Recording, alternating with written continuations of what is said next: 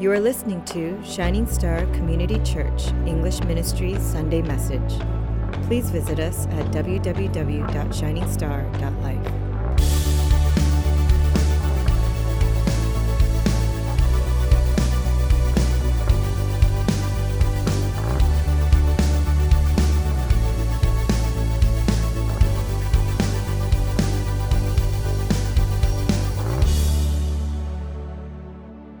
Last week we started a new series called Believe, and this is an exciting time for me because the Gospel of John is my favorite book.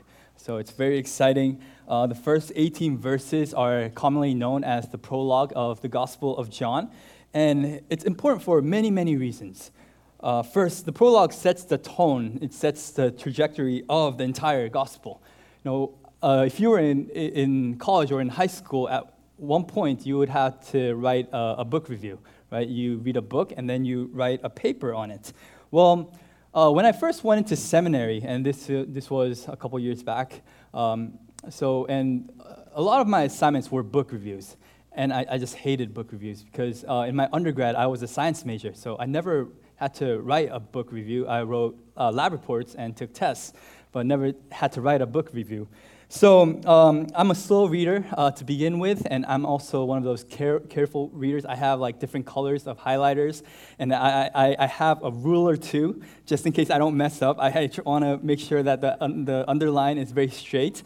I use a 0.7 so that I can write notes in my book too.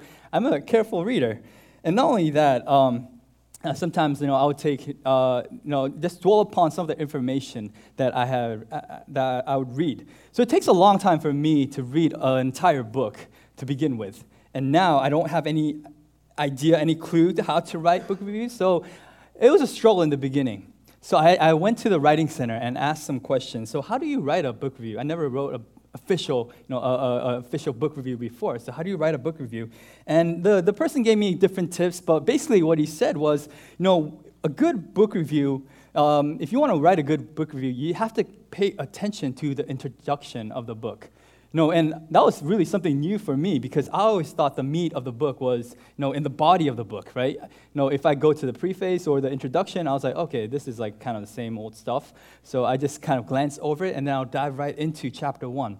But he told me that, well, if that writer is a good writer and if it's a good book, in the introduction, they would always give you kind of a landscape of the entire book. The author would state the purpose of the book and what he's trying to address within the book. So it's very important to kind of tackle the introduction of the book. And the same is true with the Gospel of John. It is a massive book. But at the same time, we have this great introduction that kind of leads us into the book, that gives us guidance and direction.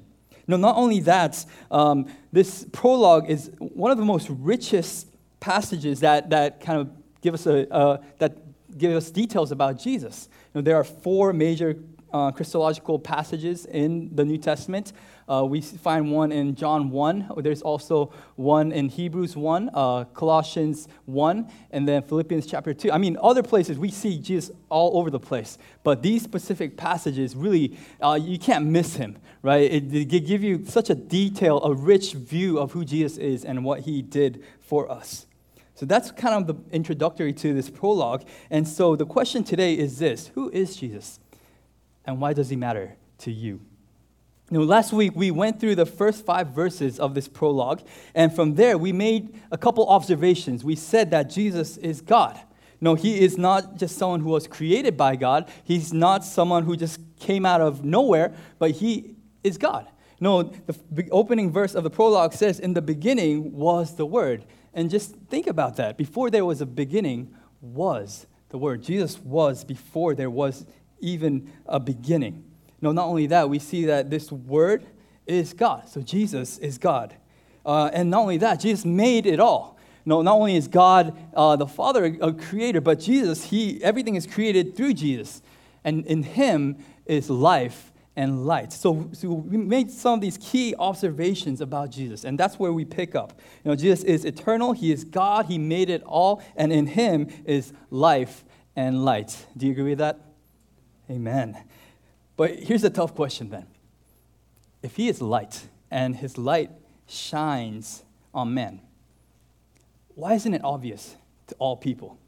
Why are there some people who have difficulty accepting Christ? Why is it hard for my grandmother to accept Christ? Why is it hard for my coworker to come to church? Why is it hard for my husband or wife or my friend to understand who Jesus is? If it's quite obvious that Jesus is God and that everything is made through him. If, like what we said last week, if every being or every person has a Made in Jesus sticker on them, why is it not obvious to the world? If Jesus is the light of men, why don't we see that light? In verse 6, 7, and 8, we are introduced to this guy named John, and he is John the Baptist. He's not the Apostle John who is writing this book, but he is John the Baptist. He is the guy who gave baptism to many people. He's the guy who many people followed. He had this message. He said, repent. And he simply was a messenger of God. And this is what it says in verse 7. It says, he came as a witness to bear witness about the light, that all might believe through him. He himself was not the light, but came to bear witness about the light. So John the Baptist, he's not the light. But in verse 9, we say the true light, which gives light to everyone, was coming into the world. So we see John the Baptist is simply a messenger. The true light is actually Jesus. Jesus is the one who comes into the world. Jesus is the one who shines light to everyone. And that's my first point. Jesus is the true light. He's not just a light. He is the true light. He's the real deal. That word true means genuine, authentic. He is the absolute of light. He is the ultimate light. There is no question. Jesus is the true light, which again begs the question, if Jesus is the true light, why isn't it obvious? I mean, this is kind of a bad timing, but let's say the sun is out there, right? And I take one of you guys out into the sun, and I say, hey, there's light. And you would answer, man, that's obvious. No one says, okay, wow, there's light. If I turn off the light here and then I turn it back on, I mean, it's quite obvious. I don't have to tell you that there's light. It's obvious that life exists, right? So if Jesus gives light to everyone, if he is actually the light that shines upon the world, wouldn't it be obvious for everyone to see? Well, you see, it's obvious for a lot of us. But there's a group of people that need guidance, that need assistance, that do not recognize that there's actually light. And that is the group of the blind people. If you are blind, or if you have really thick sunglasses maybe, it's hard to notice that there is light. What we take for granted is not, obvious for other people. So why does this world have such a hard time accepting Jesus? We see that it's not because of Jesus. The scripture makes it very clear that Jesus is the true light. There's nothing wrong with Jesus, which means there's something wrong with us. And that's my second point. It says we are heavily and helplessly darkened by sin. Although Jesus is the true light, we are heavily and helplessly darkened by sin. If you have your Bible open, go to verse 10, and this is what it says. It says, he was in the world, and the world was made through him. And we kind of saw that before, yet the world did not know him. So Jesus comes into this world, and his creation does not recognize the Creator. Jesus comes to mankind, and the mankind does not recognize its Maker. Jesus is not this light bulb that comes in and out. He is the true light. He is always shining. The problem is that we, as people, as sinful people, are spiritually blind. That is the issue. This is kind of explained in verse 11. It says, he came to his own, and even his own people did not receive him. This kind of shows us the problem of this world. Even his very own people. And back then, it was the Jews. It was the covenantal people, the people who actually had specific revelation, right? They had the law of Moses. They had instructions about God, but yet they did not recognize nor receive Jesus. It's one thing to be ignored by people in general. It's another thing to be ignored by your very own. I have my son Timothy, and there are times when, and he would go to, if he's in a good mood, he would go to different people, right? And then he starts crying.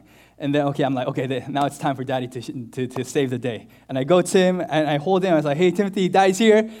And he cries even louder, right? And that hurts. I mean, if it was any other child, I'll be like, okay. I mean, maybe he needs someone else. But because he's my own son, he's my very own, it hurts. It hurts when you are rejected by your very own child or person. So now we see that Jesus not only was ignored in general, but he was ignored by his very own people. This just shows the depth of darkness that exists in our world. When you hit the streets and you share about Jesus and you get rejected, don't be surprised, because that is the reality. When you kind of go to a family gathering and you talk to your family members and they're like, I don't want to hear this, don't be surprised, because that's what the Bible says. People reject Jesus because they are heavily and helplessly darkened by sin. But here's the good news. The good news is that there are some people who receive Jesus. It says in verse 12, but to all who did receive him, so we see that there are some people who received him, who believed in his name, he gave the right to become children of God. So here we see that the Bible is stating that by nature we are not children of God. No, we are made by God, but by nature we are not children of God. Ephesians 2:3 says that by nature we were children of wrath. You and me, when we come into this world, we don't come in this world as children of God, because we inherit this sinful nature. In John chapter 8, verse 44, it says, your father is the devil. Do you know that? And you want to do what your father desires. We have this tendency, we have this desire to commit sin. You and I are not born as children of God. You and I are reborn as children of God. You and I are actually adopted through the true Son, who is Jesus Christ. That's what it says in Romans 8. It doesn't matter if you are part of his creation. It doesn't matter if you are actually his very own people, like the Jews.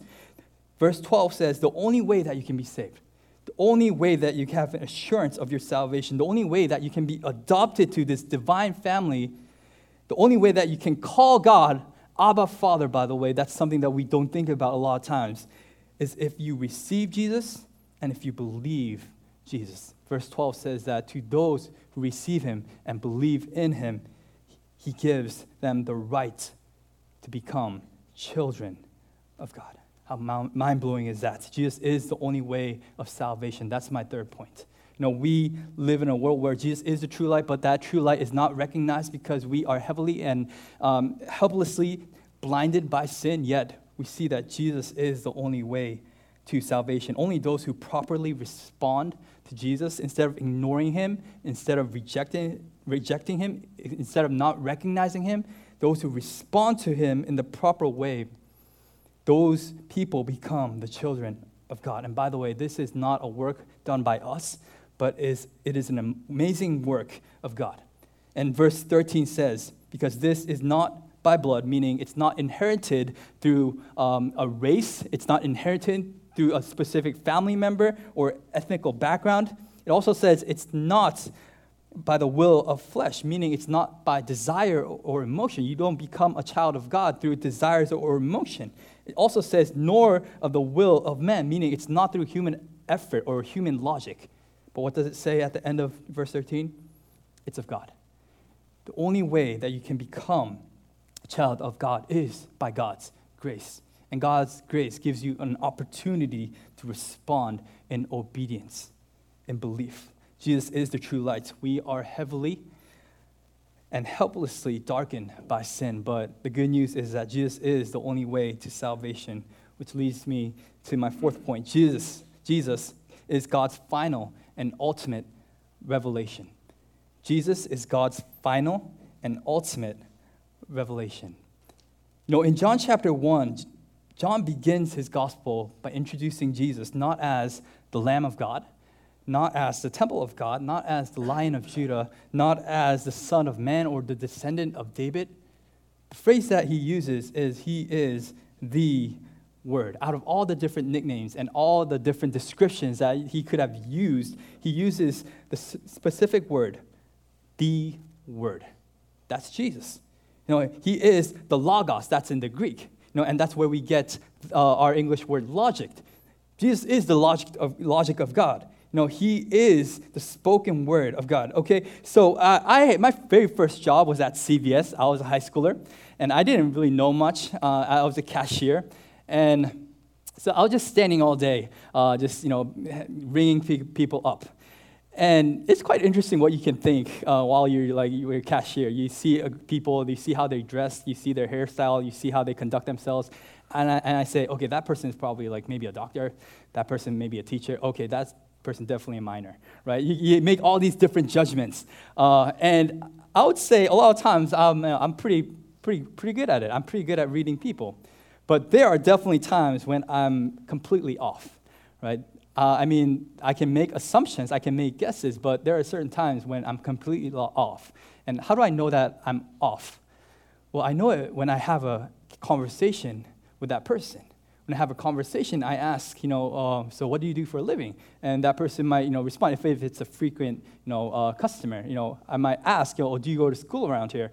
And then I can get more information about that person. What I'm trying to say is we can make different judgments and inquire different information through our different senses, but speech is the most basic yet clearest way that you can obtain accurate information. Why does John say that Jesus is the Word? He's basically saying that it doesn't get any clearer than Jesus. Do you want to know God? It doesn't get any clearer than Jesus. Speech is the most basic yet clearest way of communication. My wife and I, we attended the same college, but not at the same time. And a lot of people don't know that. So I would say I'm from UT Texas. My wife would say she's from UT Texas. And then people will hear our story and they'll say, oh, did you guys, fall in love when you guys were in college? And say, oh, no. No, I didn't know my wife back then. That's what I would say. Well, I knew her brother. We went to school at the same time, so I knew her brother. And I actually knew that that brother had a sister. So I knew that my wife exists. And that guy actually showed me a picture, and he's like, oh, this is my sister. And I was like, oh, that's nice. I never knew that was going to be my future wife, right? So, but if someone asked me, okay, do you, and her brother's name is Jason, do you know Jason's sister? And I would say, no, I don't know her. I know about her. I know that she exists. I don't know about her. But when I went to seminary and I saw her for the first time, I didn't know actually she was Jason's younger sister. And she introduced herself to me, I introduced myself, and we had a conversation face to face. From that point on, I could confidently say that I know that girl. I know that woman, right? When we have a conversation with someone, that's the moment where we confidently say, I know that person. Right? When speech is communicated. Before that, you see a lot of strangers on the streets, but until you have a conversation with that person, you will never say that, okay, I know that person. You might say, I know about that person. What I'm trying to say is, unless you encounter Jesus, the Word, you just know about God. You don't know Him in a relational way.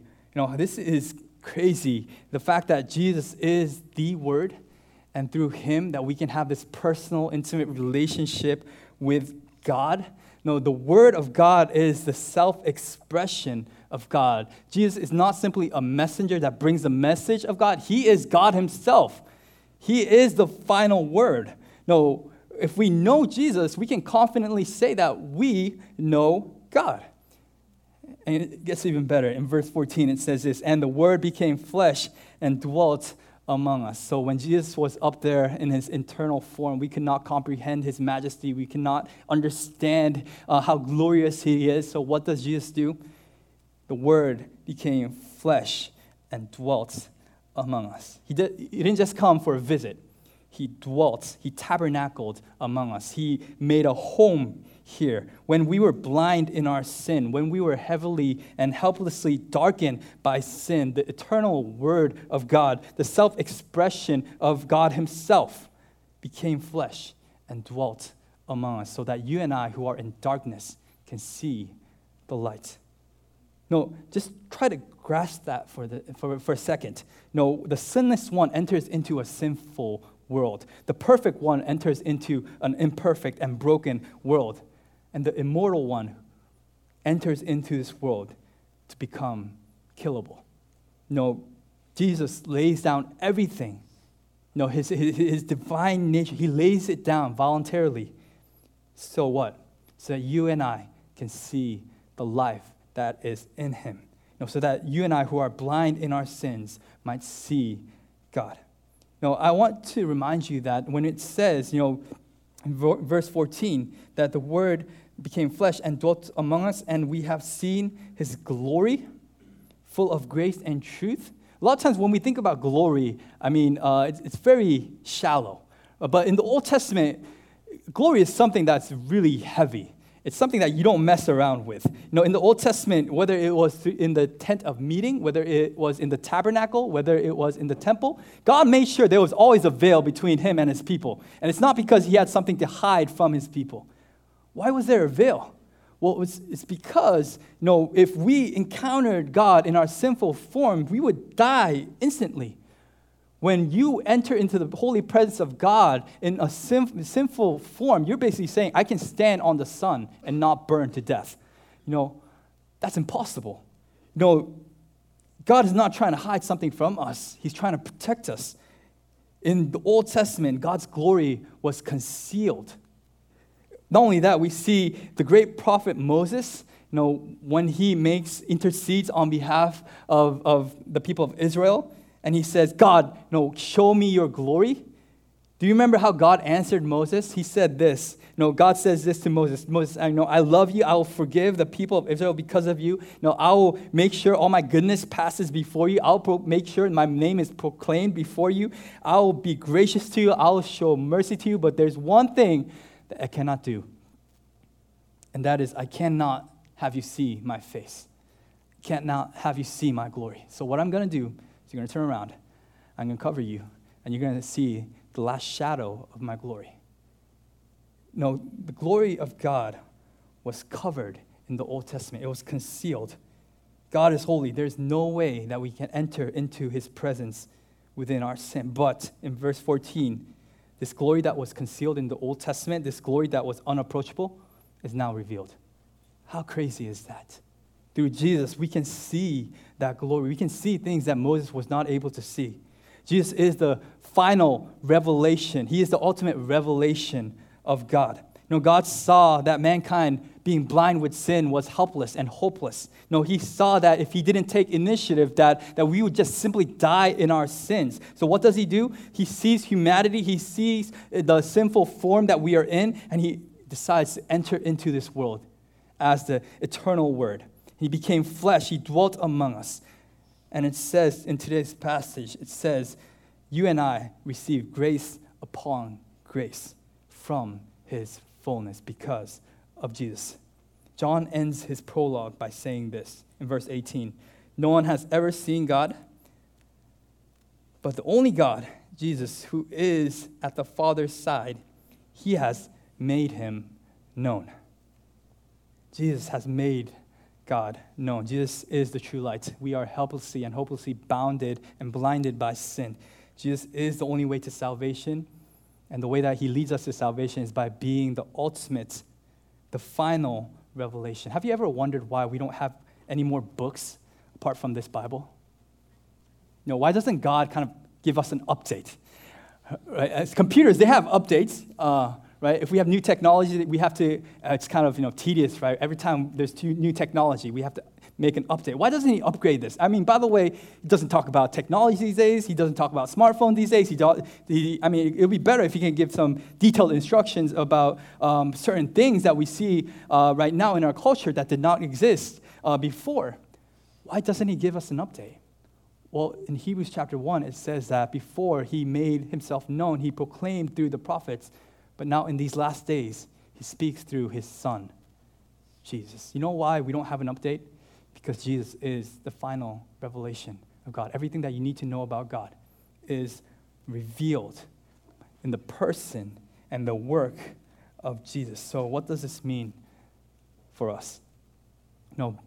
Maybe this is not new information to you, but number one, this means that we should be extremely in love with Jesus. This means that we should love the fact that God is so patient. This should increase our affections for Jesus. Because when we read this, a lot of times we say, okay, yeah, the people outside of the church, those are the people who rejected Jesus. Those are the people who are blind. I am a child of God, right? No. Actually, you were those people who rejected God. You were those people who ignored him. Yet, for some reason, out of his grace, God sent his son, Jesus, and for some reason, it made sense to you. And now you are no longer a child of wrath. You are a child of God. No longer are you doomed to die, but you can now have eternal life. And when we walk in darkness, when we lived under the dominion of darkness, God didn't just give up on us.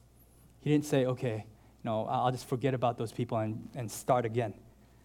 No, he pursued after us.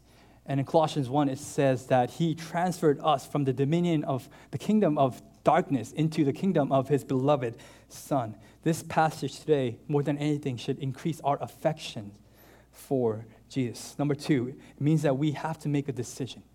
We see that there are different ways to respond to the true light. Some people ignore it, some people reject it, but those who receive him, those who believe in him, they become the children of God. It's when you respond to this amazing grace, that's when you actually get to have all the rights that is given to a child.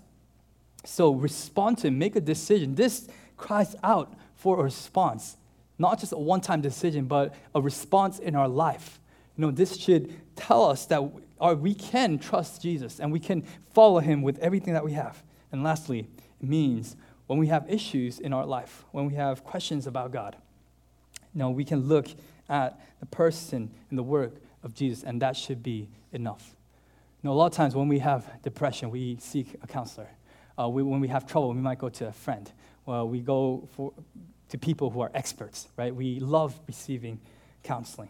And I never thought about this before, but when I was kind of preparing for the sermon, I came across to a message that Pastor Tim Keller shared, and he shared something really interesting. The fact that Jesus became flesh, that means that Jesus knows how we feel.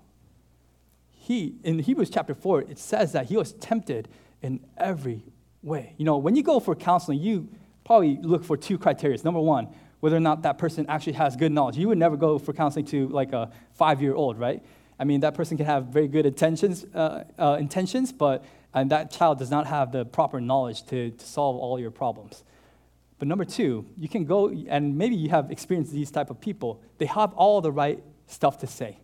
They know it. They have PhDs, they are experts in that field, but they never experienced it themselves. And they can give you the right answer, but they have no idea what you feel. And, the best counselor is someone that knows all and can really also know what you are going through, can feel your pain, right? Why is Jesus called the wonderful counselor? It's because not only does he have all the knowledge, but he knows how we think. He knows what it's like to be rejected by people. He knows what it feels like to be tempted by sin. He knows what it means to be betrayed by people. He knows what it means to have setbacks in lives. And not only that, you might say, well, I just hate God. I'm kind of mad at God. I'm angry at God. I was rejected by God. Jesus knows that feeling as well. He himself was rejected. And isn't that crazy that we have a God who's not distant, yet he should be distant, but he's not distant. He's untouchable, yet he made himself available to us so that we can seek his face anytime we want. And yet, a lot of times, we don't take advantage of that. We have the best counselor that we have. But yet, we go off to this world and seek for other professional counseling. Well, I want to introduce to you a very professional counselor, and his name is Jesus. Jesus is the final revelation and ultimate revelation of God. There is no one above Jesus. He is the final word. So whatever problem you're going through, whatever baggage you might have, would you go to him today? Amen? Amen. Now, as we kind of prepare our hearts and respond to the message, I think this passage can be applied in various ways. If you have followed Jesus before, but now you're kind of in that phase where you're no longer in love, you don't feel the love, your passion for Jesus is no longer there. Just concentrating on the person of Jesus and the work that he has done for us.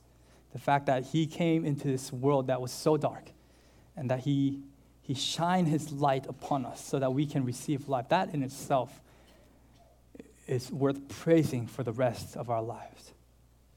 So maybe if that is you, hopefully this message will stir up your affections for Jesus. And maybe for some of you, you have not yet made a decision to follow him. And I'm telling you, you can ignore him, you can reject him, you can run as much as you want. But God is coming after you. He's shining his light upon all people. And the question is, are you willing to trust him? Are you willing to believe in him? And are you willing to respond to him? And lastly, if you have any issues today and you don't know where to go and you don't know what to do, would you make a commitment to concentrate on the character, on the life, on the wisdom of Jesus? He knows everything. He knows everything. Not only does he know all the answers, he knows how you feel. You know, even your best friend, even my spouse, they know a lot, but no one knows me like Jesus. And no one has all the answers like Jesus. So today, would you seek his face? Would you trust in him and go to him? Let's pray.